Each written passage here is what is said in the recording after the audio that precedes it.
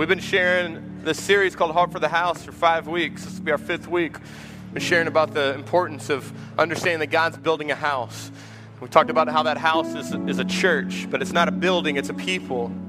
We talked about what that looked like for us as a church and how we're passionate about reaching people and building lives. That's why he's building this house here in this area. It's because we are passionate about reaching people and building lives. That's our vision. It's why we exist. And then we talked about the past 2 weeks, really how we flesh this out as a church. What does this look like? What's our mission? How do we reach people? How do we build lives? And we did connecting to Christ and the importance of understanding that everything that we have, everything that we do is ultimately for us to connect with Christ. Christ is everything that we need. And then last week, Pastor Zach did an incredible job sharing about growing with others and this so important concept that you need to understand that you need people. And then people need you. Look at the person next to you, say, I need you. Look at the other person that you didn't want to look at and tell them, I probably need you too. We need people. We need them. And they need you. And so we love community here. We want you to be involved in life groups and Bible studies and being connected with people. Today we're talking about serving on mission, our third core value here at our church, serving on mission, and the importance of us serving not only in the church but outside the church, serving others. And so we're going to go to Luke chapter 10, and we're going to talk about that. But before I do that, I want to give you just the main idea of what we're talking about today. This is the main point, okay? You ready? It should be in your notes right at the top. And here's the main point. If there's anything you hear me say today, this is what I want you to walk away with. Saved people serve people. Come on, can you say that with me? Say it. Saved people serve people. That's it. 4 words. Save people, serve people. Y'all ready? All right, let's go to Luke chapter 10. We're going to read, and you guys can read along on the screen. We'll just throw it up on the screen, and I'll go from there. All right, here we go. We'll read through this. It says, And behold, a lawyer stood up to put him to the test, saying, Teacher, what shall I do to inherit life? So he said to him, What is it written in the law? How do you read it? And he answered, You shall love the Lord your God with all your heart, with all your soul, and with all your strength, and with all your mind, and your neighbor as yourself. And he said to him, You have answered correctly. Do this, and you will live. Verse 29, but he desiring to what? What does it say? Say it out loud. He desiring to justify himself said to Jesus, And who is my neighbor? It's a good question. Who's my neighbor? So Jesus, like he always does, doesn't quite answer the question. He shares the story. And this is what he says. Verse 30. Jesus replied, A man was going down from Jerusalem to Jericho, and he fell among robbers who stripped him and beat him and departed, leaving him there half dead. Now by chance a priest was going down that road, and when he saw him, he passed by on the other side. So likewise the Levite, when he came to the place and saw him, passed by on the other side as well. But a Samaritan, as he journeyed, came to where he was, and when he saw him, he had compassion. He went to him and he bound him up in his wounds, pouring on oil and wine, and then he set him on his own animal, and he brought him to an inn and took care of him. And the next day he took out 2 denarii, and he gave them to the innkeeper, saying, Take care of him, and whatever more you spend, I will repay you when I come back. Which of these 3, now he poses it back to them, back to the lawyer, which of these 3 do you think proved to be a neighbor to the man who fell among the robbers? And he said, The one who showed him mercy. And Jesus said to him, You go and what? And do likewise. All right, let's pray. Father, we pray that you would open up this word, make it alive like it is. Pray that it would penetrate our hearts. I pray that you would open our eyes to see something new that we've never seen in this story that is so common. God, I know as we read this story, so many people have already said in their mind, I know this story. I know where he's going. I know what's going on. But God, I pray that you would make your word fresh today. Make it new and alive. I pray that it would awaken our spirits. But more than anything, God, I pray that by the power of your Holy Spirit, you would help us as a church to live out the truth we are about to hear. Lord, help us to be a people who don't just hear truth and hear your word, but walk out this place the same. But Lord, help us to walk out this place changed and by your Holy Spirit living out everything you've called us to do. We love you in Jesus' name. And everyone said, amen, amen. Thank you, PZ. Real quick, how many people love to eat in this room? How many love to eat? Come on, good. How many are hungry right now? All right, preach at me. Tell me I'm doing good, and I'll preach faster, I promise. We'll get you out quick. How many love going to restaurants? Who's a restaurant people? How many are home cooking people? Home cook people? Okay, good. Well, I'm a fast food junkie. I love fast food. Absolutely love it. And so I thought I'd just kind of do a poll real quick to find out what kind of fast food junkies we have in the house. How many are Burger King people? How many like a little Burger King? Yeah, all the people who raise their hands because they like it their way. That's right. Isn't that right? Okay, I like Burger King. I like Burger King. How many Wendy's people? Any Wendy's? You like the square patties, the chili, somewhat of a healthier choice. Who gets the salad at Wendy's? Raise your hand, get the salad. Okay, good. Chicken sandwich, spicy chicken sandwiches, any people? Just me? Okay, all right, a couple of you. All right, how many of you McDonald's? McDonald's? All my kids would raise both of their hands. You know you don't go to McDonald's because the food's good. You know that, right? I've never heard anybody walk out of McDonald's and go, oh, I'm so glad I ate that. Doesn't happen too often. But how many love the fries? We like the fries. We can go there. The kids ask me to go all the time because of what? The toys. That's exactly right. That's their ploy. They're so smart. They get all my money because of the toys. I love the toys. Taco Bell. Taco Bell, yeah. All these people that just raised their hand probably need prayer right now because their stomach is doing it's a cleansing system. See, if you ever want to just get clean, Taco Bell, right? Come on, can I get an amen on that? I love me some Taco Bell. I don't know if it's because I'm Mexican or just because I really like my stomach hurting. I don't know which one it is, but we love some Taco Bell. Okay, let's go outside of the city. Raising Cane's. Any Raising Cane's, people? Come on. Yeah, now we're talking. All right, got to get me some special sauce. All right. Now, here's the other one, and this is my favorite, all times, Chick-fil-A. We got any Chick-fil-A in the house? All you Christians, loving Chick-fil-A. Now, there's something special about Chick-fil-A that you don't get at Taco Bell, okay, or Burger King, and it's aside from the food. I love Chick-fil-A food. How many love some Chick-fil-A food? I could eat Chick-fil-A every day. I love me some chicken, and I love me some Chick-fil-A chicken. It's really good. I think the Lord is on it. Well, he is. It's a Christian company. They love the Lord. I hate the fact they're closed on Sunday, but that's okay. We'll give them that one. But there's something about Chick-fil-A that's so much more than a great chicken sandwich or a great chicken salad. Most of us go there because it's not only great food, but it's also what? Great service. Great service. Have you ever gotten service like that at Burger King? Or Taco Bell? No. People at Taco Bell are like, what you want? I'm like, all right, I'm glad I'm here too. All right. You want cheese on that? I would like some. Okay. I just offended every person who works at Taco Bell, and I totally apologize. If you work there, I apologize. But Chick-fil-A has this thing. Every time you go and you ask, that when you walk up to the desk, they go, how may I serve you? Have you been there? How may I help you? Okay? And then after they give you your incredible chicken biscuit that melts in your mouth, they say this, it was my pleasure. How many of you know that? It's my pleasure. Hey, can I have a refill? It would be my pleasure. Hey, can I have more of the chicken for free? It would be my pleasure. No, they don't do that. Be my pleasure. There's something about that place, though, that is so contagious, and I think it does so well. It's not just they got great food. I mean, it's a really basic food. Everybody makes chicken. But it's the service. It's the fact that it's an environment where you come and you feel, man, I've just been served. People coming and putting things down for my kids and giving me everything. It's amazing. But we love it because, one, we like being served, but also we love being in environments that are absolutely filled with people who love to serve and love to help. Today we're talking about serving on mission and what that means for us to serve and to be people who lay down our lives.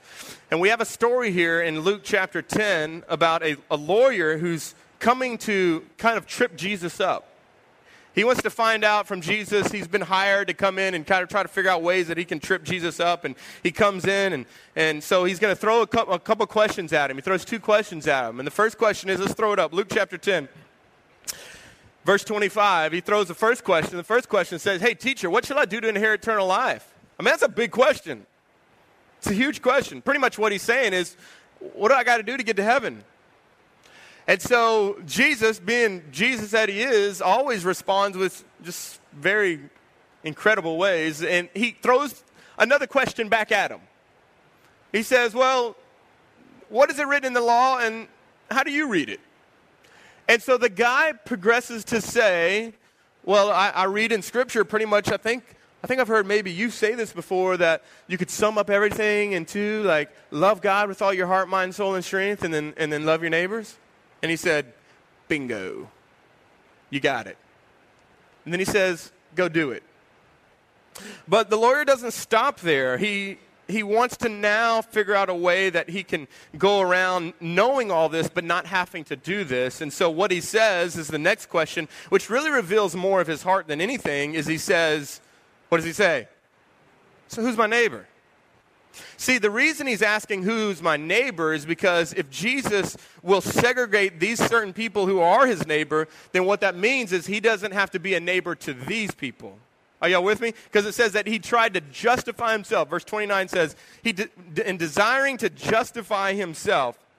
See, in this, the lawyer wasn't really wanting eternal life, and he wasn't wanting to serve people. He was wanting his life. And so he was trying to get Jesus to fit into his life. Says, okay, how do I have eternal life? Do all this. Okay, that's good. Well, who's my neighbor? And then Jesus, as awesome as he is, goes into this story. And you're going to find out that the story is so much more than the Good Samaritan. A lot of people play this off as the story of a Good Samaritan, and it is. But this story is really about the lawyer more than anything else. It's about him. And so today as we read through this story and as we share, I really want you to ask God to open up your eyes to see what this is all about. So let's start in verse 30. Can we go to verse 30 if you're there? It says this, Jesus replied, here's his story, let's unpack it. A man was going down from Jerusalem to Jericho. Jerusalem to Jericho. Now, Jesus is talking about 2 places, Jerusalem and Jericho. You got to know something real quick. Jerusalem and Jericho were between 17 and 18 miles apart. Okay, that's a good trek on foot or on a horse. But the wild thing about this is as well is that Jerusalem was 3,000 feet above Jericho. Jericho was a 3,000-foot trek downhill. If you wanted to go to Jericho, you had to go 3,000 feet down. Okay, so here's what we have. We have a city named Jerusalem. We know Jerusalem because Jerusalem is a very famous place, right? It's the city of blessing. It's going to be the city where Jesus dies. It's a very popular city. It's where all the priests go. It's where you commune with God. Everybody goes to Jerusalem to meet with the priests and to go to the temple and to meet with God there at Jerusalem. Now, what do we know about Jericho, though? I had the great privilege last week to teach our Quest kids and OSC kids about the story of Jericho and Joshua. And we marched around the tables, and we were real quiet, which that was not easy to do. Okay? Don't say anything. We're going to walk around this table 7 times. Yeah, right, with 6 to 12-year-olds. Okay? And then we gave them the chance to shout, and we know that Jericho was a place of cursing. God cursed that city. We know that the army of the Israelites walked around it 7 times and then shouted. The walls came down. They defeated that. And Joshua said, any person that tries to rebuild Jericho, it will be cursed. So they did. They rebuilt it. And that was a place of cursing. And so we have in this story a place of blessing and we have a place of cursing. We have this man. He is going down from a place of blessing to a place of what?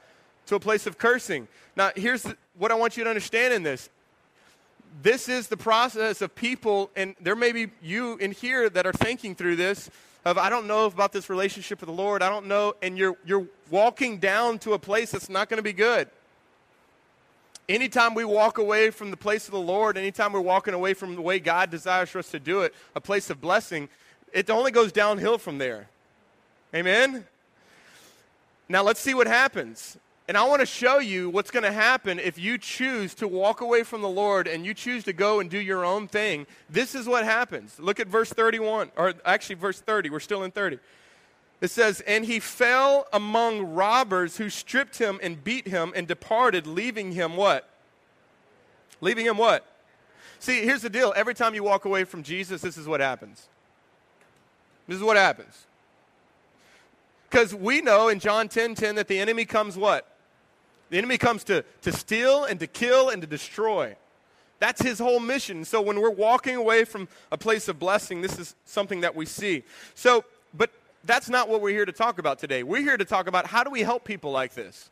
So in your notes, number one is this. If we're going to help people who have been beat up by the world, who have allowed their life choices to get them to a place that they're half dead and maybe not physically, but spiritually and emotionally, they're beat.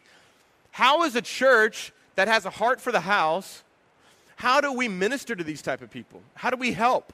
And a lot of these people are even in our own house. How do we help them? Well, number one is this. We have to see as Jesus sees. We have to see as Jesus sees. You know, as I grow older, I begin to see things a lot differently. How many of you, I was over at Pastor Bill and Miss Tracy's yesterday, and we were laughing because we were watching a commercial about guys wearing short shorts. How many of you remember those days?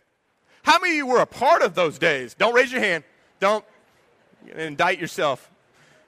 Okay, because my dad, I remember seeing pictures of my dad whenever I was like, 2, 3, and 4. Afro, short shorts, and a stash. Somebody should have shot him. If I ever go to that, shoot me. You hear me? If I ever go. Who says that's cool? Okay? But it was a cool thing back in those days. Girls' hair as big as Texas. Okay? Huge. Massive. How many know as you grow older, you look back at things and you're like, who told me that was cool? Okay? I used to have Reebok pumps back in the day. Okay? That was my thing. I used to have that flat top. Dear Jesus, thank God he saved me and redeemed me. Ripped jeans. A couple years ago, I had ripped jeans. Lindsay looked at me. She said, you're not wearing those out to the house. I said, these are cool. What are you talking about? She's like, no, that is long gone. We're going to go buy you some new jeans right now. Sometimes you need other people to see things that you don't see yourself. We talked about it last week, blind spots. You know what I'm talking about? So here's the deal. In order for us to see as Jesus sees, as we grow older and as we grow more in the faith, there's different things that we thought that were great that aren't as great anymore. Here's the greatest definition of a Christian that I've heard. The greatest definition of a Christian is the things that you used to hate, you now love, and the things that you now love, you used to hate, or you now hate. So the things that I used to hate, I hate going to church, I hate giving, I hate doing anything, now you love it.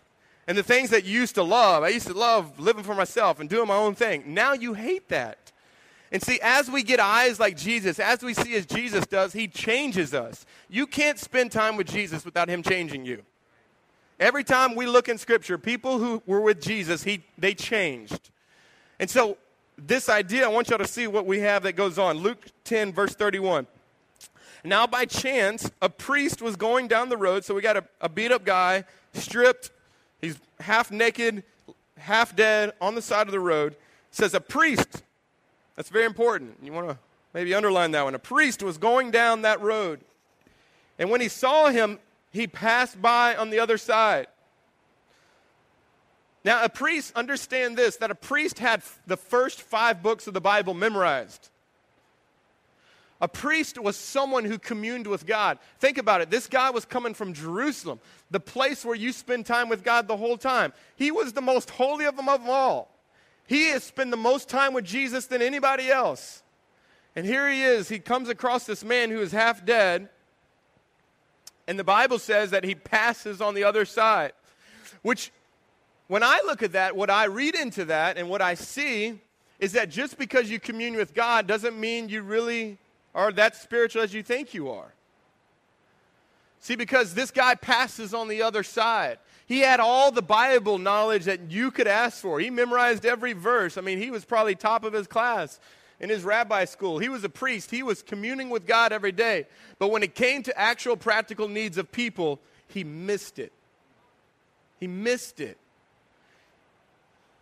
See, the problem with this priest was not that he didn't know the word, it was that he didn't apply it. Come on, isn't that our problem sometimes? It's not that you need another Bible study. It's that you need to apply the years of Bible study that you've gotten already. It's not that you need to eat more. You need to push away from the table maybe a little bit and do an exercise. Okay? So I don't think we have malnutrition people in here who haven't fed and haven't spent time with God. It's that we need to now be with people. And now here's a person. Look what happens next. It says, so likewise, verse 32, a Levite, when he came to the place and saw him, passed by on the other side.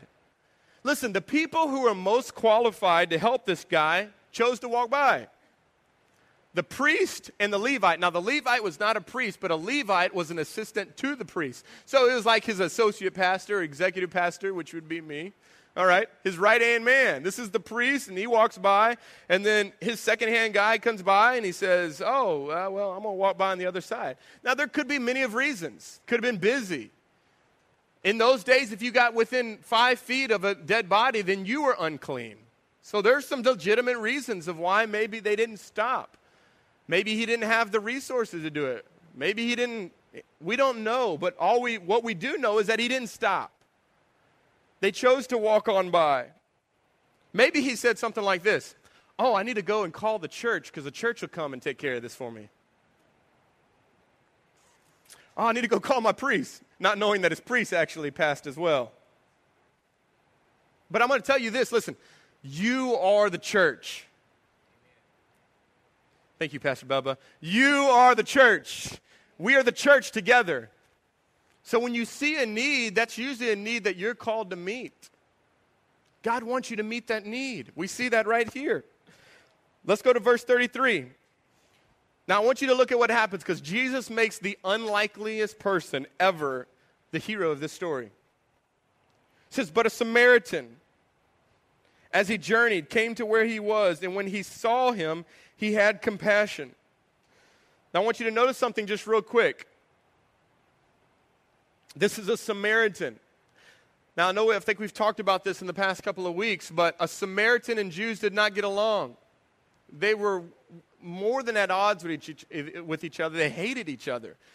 Jewish men would actually go into the church, go into the temple, and they would pray before God, and this is what their prayers were. Listen to this. They would thank the Lord that they were not a woman or Samaritan. Can you imagine if you came into this church this morning and one of the guys got up, thank God I'm not a woman. Thank you, Jesus, I'm not black. How many of you would be offended by that? But in those days, that's what Jewish men did all the time. They thanked God that they weren't children, that they weren't women, and that they weren't Samaritans. And look, when we look at Jesus, who is he always with? Kids, women, and Samaritans, right? And so here we go. Jesus makes the biggest hero of this story a Samaritan. A Samaritan dude. This guy is not supposed to be the hero. He's supposed to be the enemy.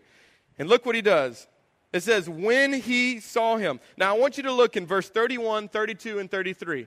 Because this happened. All three of them, what did they all do? They all did something that was the same. They all what? They all saw him.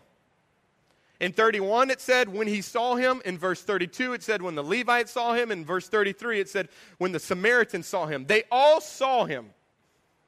So none of them were like, oh, I missed that. They all saw it.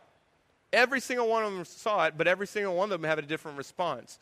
And the Samaritan chooses to have compassion. It says that when he saw him, he had compassion on him. See, here's the deal. He was the only guy that saw as Jesus saw. And here's the other part of that. When you see as Jesus sees, you move as Jesus moves. When you see as Jesus sees, you move as Jesus moves. You do the things that Jesus tells them to do. Now look what it says in verse 30. Let me say this. Matthew 25, this is a very sobering verse. Matthew 25 speaks of a day when we will stand before the Lord. Matthew 20, you don't have to turn there. I'm just going to read it. Matthew 25, 37 through 40. I don't even think they have it on the screen. But I'm going to read this because this is a very scary verse, because this is one day we're going to stand before the Lord, and this is what's going to happen. Matthew 25, 37, it says this: "Then the righteous will answer the Lord and say, 'Lord, when did we see you hungry and feed you, or thirsty and give you drink? When did we see you a stranger and welcome you, or naked and clothe you? When did we see you sick or in prison and visit you?' And the king will answer, 'Truly I say to you, as you did to the least of these, my brothers, you did' what?" See, we all know it. "You did it to me." But notice the people's excuse. "When did we see you naked? When did we see you hungry? When did we see you? We never saw that." And he's going, "Yes, you did. You just didn't want to do anything about it." Come on, how many of you go through those TV channels and you get to that one where they got the orphan things and they got the kids on there? What do we try to do? We hurry up and try to flip it. Because the more we sit and watch it, then we feel like we got to do something about it, right? See, when we see it, we only got two reactions. We can either engage it and be filled with the compassion of Christ and want to help, or we just can ignore it and want to push it aside. And so we have a guy here that says that he saw him and he had compassion. So I'm going to throw kind of a hard truth out there, but this is, I really believe, is truth. To say that you know the gospel but not have compassion for people, I take into question if you really understand the gospel. Do you understand that? To say you love Jesus, you've been spending time with Jesus, you've been here communing with Jesus, and then to walk out and see somebody in need and not respond in compassion, I wonder if you really met with Jesus. Because we, as people, when we respond in the way that Jesus responded, notice that everywhere Jesus walked, he was with people, and he's touching them, and he's healing them, and he's helping them. He could just go like, "Guys, back off. I got to go just hang out with Daddy." And he did. He would go into secluded places and spend time with his Father. But guess what? He'd come down from the mountain and go back to helping people again. See, we always want to stay on the mountain and just spend time with Jesus. But Jesus is like, "Listen, I need you to go out with the people, because they need me, and they need you." And so we have a Samaritan here. So here's what I want us to kind of declare over ourselves. We need the eyes of Jesus to see the people. Can you say that with me? Say, "I need the eyes of Jesus." Say it after me. Ready? I need the eyes of Jesus to see the people. Say this: "I need the ears of Jesus to hear the people. I need the feet of Jesus to go to people. I need the hands of Jesus to help the people. I need the heart of Jesus to love the people. I need the mouth of Jesus to encourage the people." That's what we need. That's what we need. Eyes, ears, heart, mouth, feet, hands. We need that. Number two, if you're going to help and be a part of helping serve people, you got to see as Jesus sees, but number two, you got to respond as Jesus leads. You have to respond as Jesus leads. There's a very, very unpopular word that's going around in our world today and age, and it's called authority. We don't like it. We don't like it at all. I don't like it. But you need it. And here's the deal. How many of you have ever been pulled over by a cop before? I was driving down a few years ago, going to Baton Rouge on the Atchafalaya Basin. And in the Atchafalaya, y'all know, Pastor Bell's warned me enough of time, don't you speed on the basin. You speed on that bridge. How many know what I'm talking about? And so I had came over the little hump over the hill on the bridge, and literally there is a cop with his little motorcycle sitting over there, and he's literally in the middle of the road, and he's doing this. And how many of you know, like, as soon as it comes over, your heart is like, you know what I'm talking about? And you're like, tap, tap, you don't want to kind of like, and he's doing this, and I'm like going. And so I got two thoughts. One, I can just speed real fast and hit him, and then we can just go. Or I didn't think that. Okay, I did think that at first. Lord, forgive me. I did think that at first. Or two is when he points the finger and he goes, how many of you gotten that before? And then he's like, boom, you. I mean, he's like going down the line. There's like 2 or 3 cars behind me. I'm like, well, we're all busted together. Okay. Maybe we can get our stories together. We were trying to do something, saving animals. I don't know. But see, the thing is I responded to his authority. He wears the uniform, he's got the bike, and he's got a gun. All right? And he's pointing, and he's going, you, there. And I go, yes, sir. And I've had to learn just to be humble. Pastor Bill has the ability to get out tickets like I've never seen before. He's just like, I'm a pastor. I'm going praying for people. I'm like, I'm a pastor. I'm trying to lead people to Jesus. They're like, I don't care. Slow down. And here's your ticket. All right. I tried to model. It didn't work. I guess it's my age. But see, nobody, whenever they get pointed at and say, pull over, nobody's like, thank God for this person who has authority and is protecting me. Does anybody say that? No, they're like, I'm going to run him over right now real quick. That's what everybody's thinking. Nobody's thinking about the authority of the protection. Everybody's like, I can't believe it. See, the thing is, you want authority for everybody else. You just don't want it for you. Because when that other person's like zooming by, you're like, get him! Get him! I can't wait. And then like you pass by and they're on the side of the road. You're like, come on, let's be honest. Aren't you? But when it happens to you, you're like, no! Mercy, mercy, Lord. That's my grandma right there. She would always, when she'd get pulled over, I'd hear in the van, she'd be like, mercy, Lord! Mercy! And the Lord hears her cries too. But here's the deal. Being a follower of Jesus is responding to his authority. We're responding to his authority. When Jesus says, you go and do this, we respond and say, yes, sir. We say, yes, we do. Because here's the deal. When you don't respond to his authority, you're not following. And you're not following, you're not a Christian. Right? And so, being a follower of Jesus is simply, we're just responding to his authority. And I'll say this. This morning, I believe God, like an officer, is pointing at you and saying, get over here. I want to tell you something. Hey, saved people serve people. Now go. And for many of you, God is wanting to do that this morning. He's wanting to pull you off to the side and say, listen, saved people serve people. Let's continue. Luke 10:34. Let's see what this Samaritan does. He went to him and he bound up his wounds, pouring on, what does it say? He poured on what? Oil and what?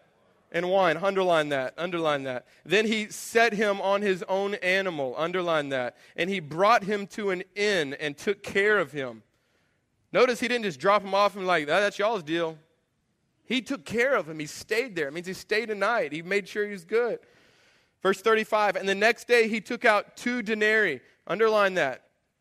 And he gave them to the innkeeper, saying, take care of him, and whatever more you spend, I'll repay when I come back.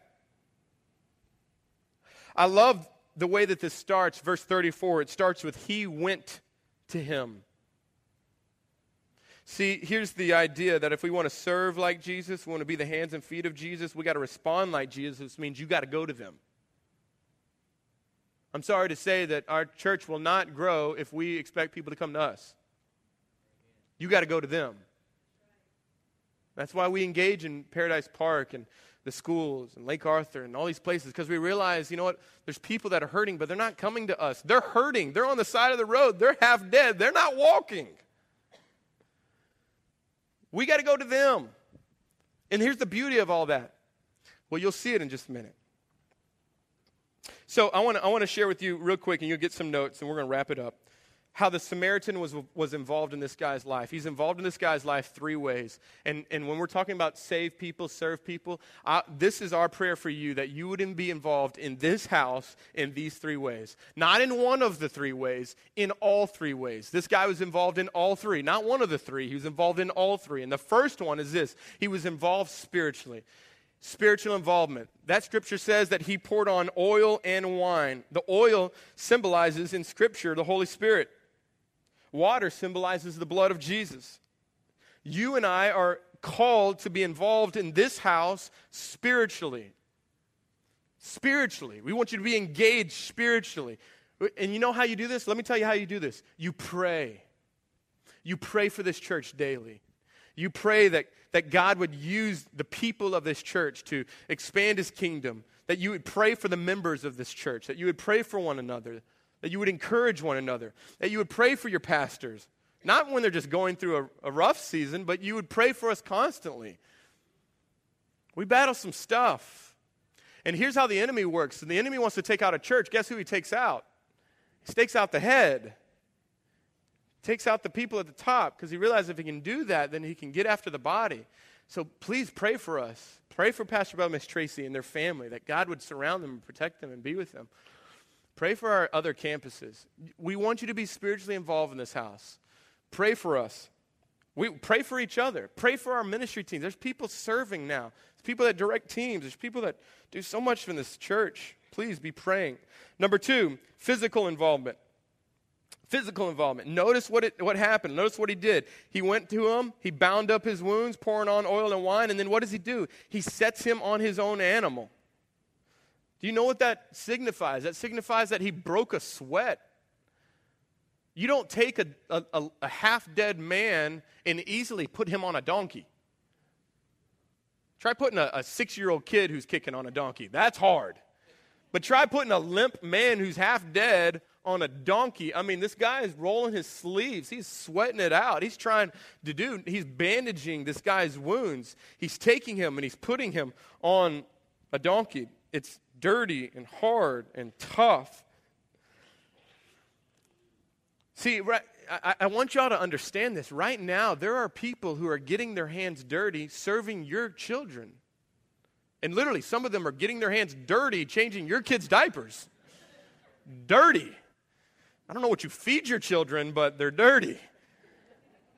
Some of you were served today as you walked in and someone handed you a card or someone checked in your children or somebody came and passed an offering bucket. There's people who serve you during the week.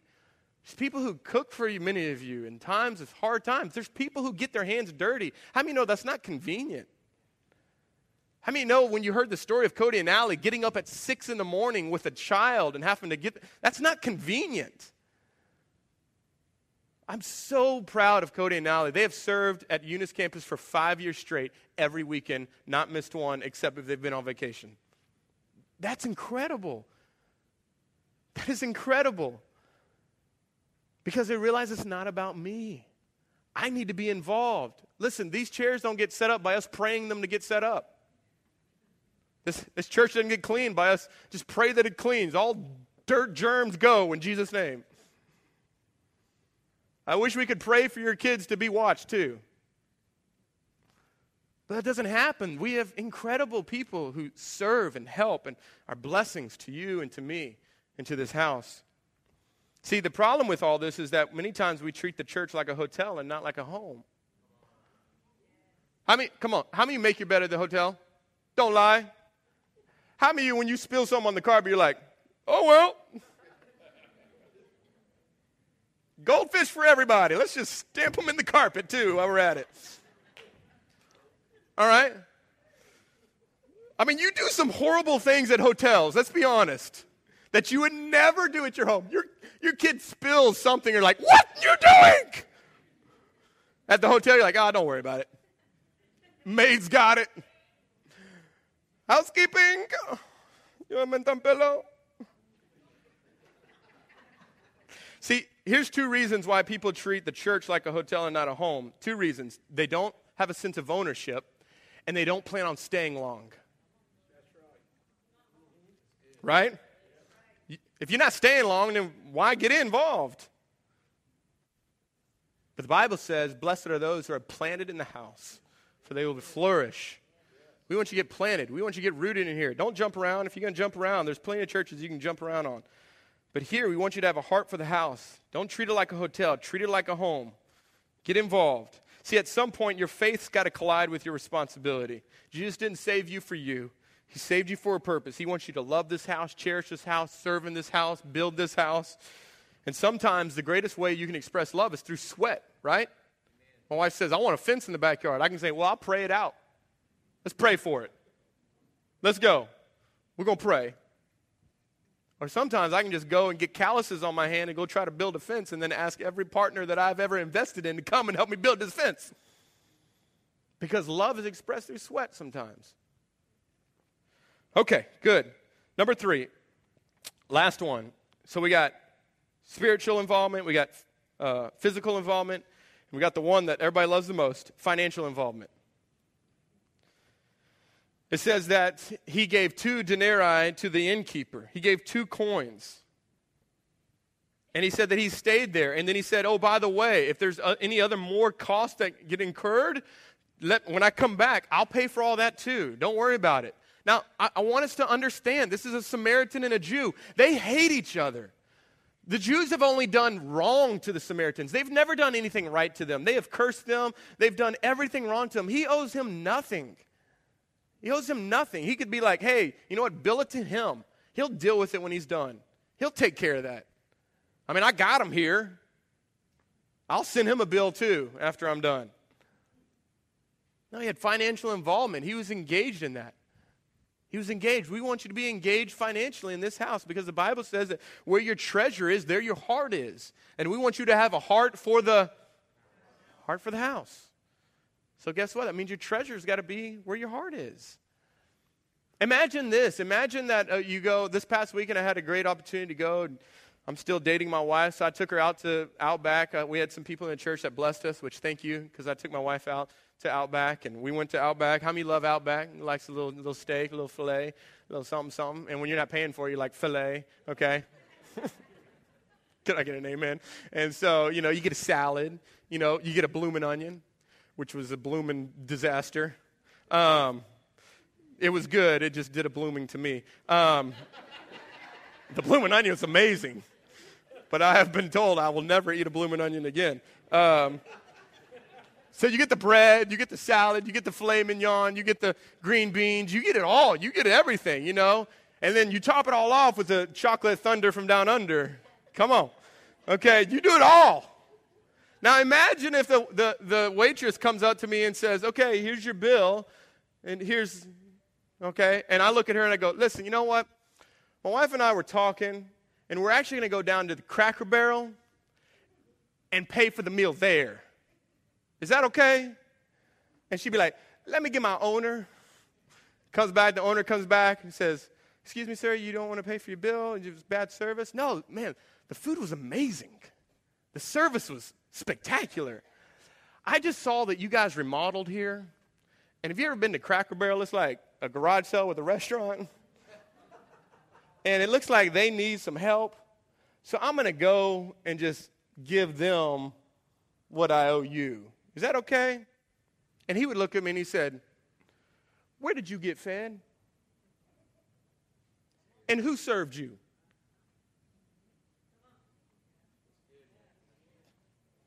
So I'm going to ask you, in this house, where did you get fed? And who served you? Who served you? Who was there when you picked up the phone and said, I need somebody to pray with me? Who was there when you were in the hospital and somebody came and visited you? Who was there whenever your marriage was going through a hard time? Who served you? Wherever that is, that's where your money needs to be.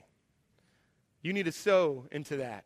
And next weekend for this miracle offering, you get a chance to do that.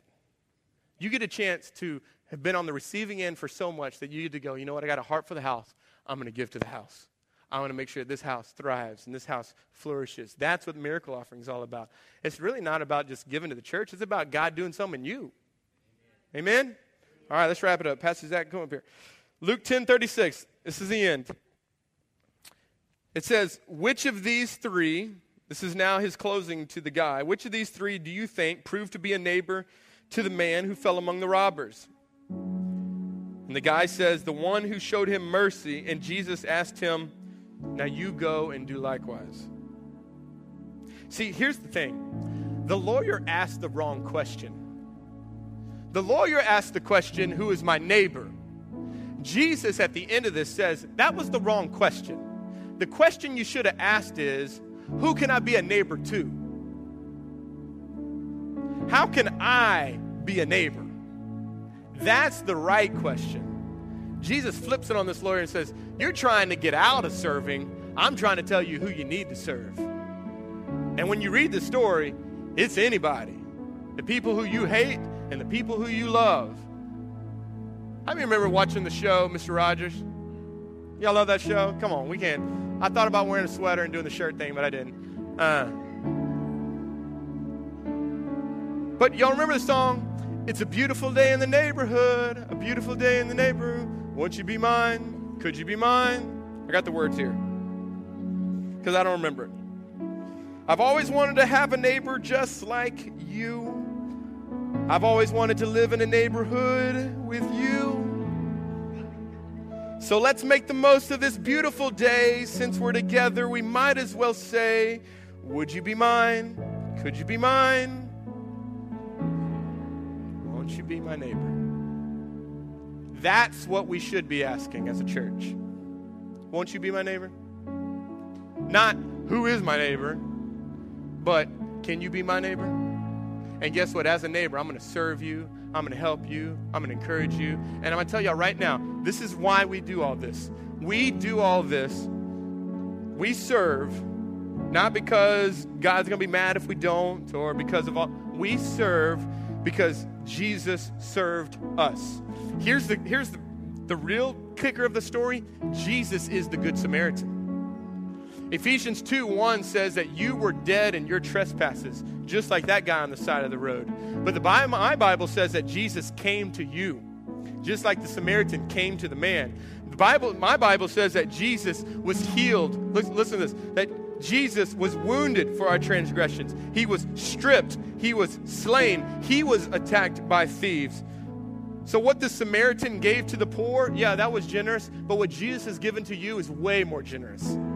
He's loved you, forgiven you, served you, helped you. And here's the greatest part about it, is that we don't serve a God who did that 2,000 years ago. He's serving you right now.